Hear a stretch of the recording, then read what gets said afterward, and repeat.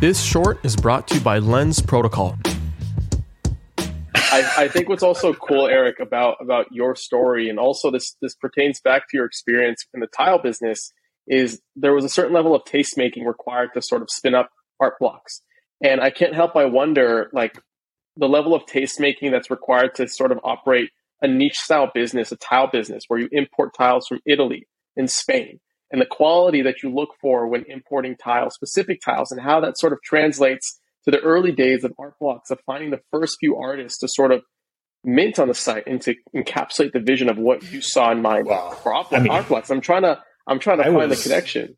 I thought we wouldn't even find artists at the beginning. So, I mean, at the beginning, it was really like, if you were willing to like respond to a tweet, you were on art blocks. So to be fair, initial curation was pretty low in terms of like me making selections. And I was just very lucky to get to work with really awesome artists up front. Like, it could have been detrimental, but what's really cool is that, you know, obviously like generating a bunch of money for artists like piqued interest by a lot of other people. And some people may not have been artists, or they were coders that became creative, which is great. Or they're people from scratch. They're like inspired to create with code.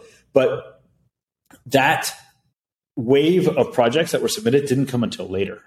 So the people that were like saw the success of the first few weeks of Art Blocks, or even the first week of Art Blocks, were already creative coders. They were already people that knew how to do this and were ready to go pretty quickly after that. And so there wasn't a need for curation because the people that were interested in participating were already in the space.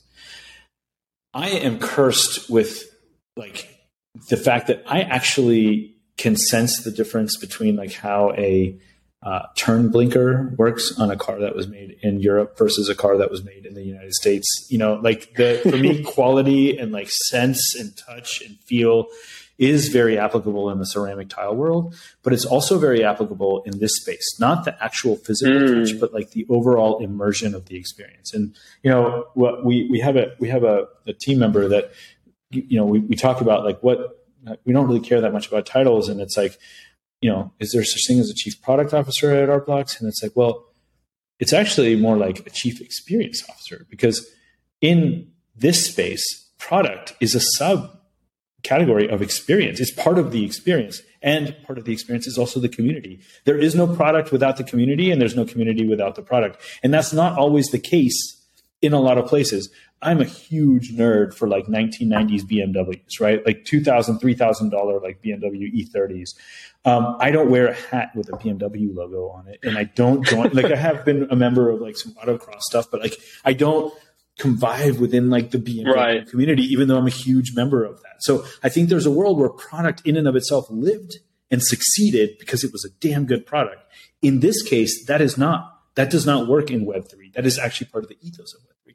And so exploring what that means, what palpable quality is, not in a physical blinker on a car, but like in something you can't touch, it's just pixels on the screen. It's really special. And, you know, our team is doing a really good job of figuring that out. What's up, guys? Thank you for listening. If you've gotten this far, then you are a champ, and I owe you a free listener pin. Go to adamlevy.io/NFT, fill in your info, and I'll distribute the NFT towards the end of the season. By collecting your pin, you prove your contribution to the season and get exclusive access to content, allow lists, and more. So be sure to collect yours. Also, please make sure to rate and subscribe to the podcast wherever you're listening. This helps me out so much. And finally, hit me up on Twitter @LevyChain. I want to hear what you're building, the latest crowdfund you're trying to complete, or if you simply want to chat. I love talking about where crypto meets the creator economy, and it's no different if it's coming from you directly. So thanks again for your support. It means the world, and I'll see you on the next episode.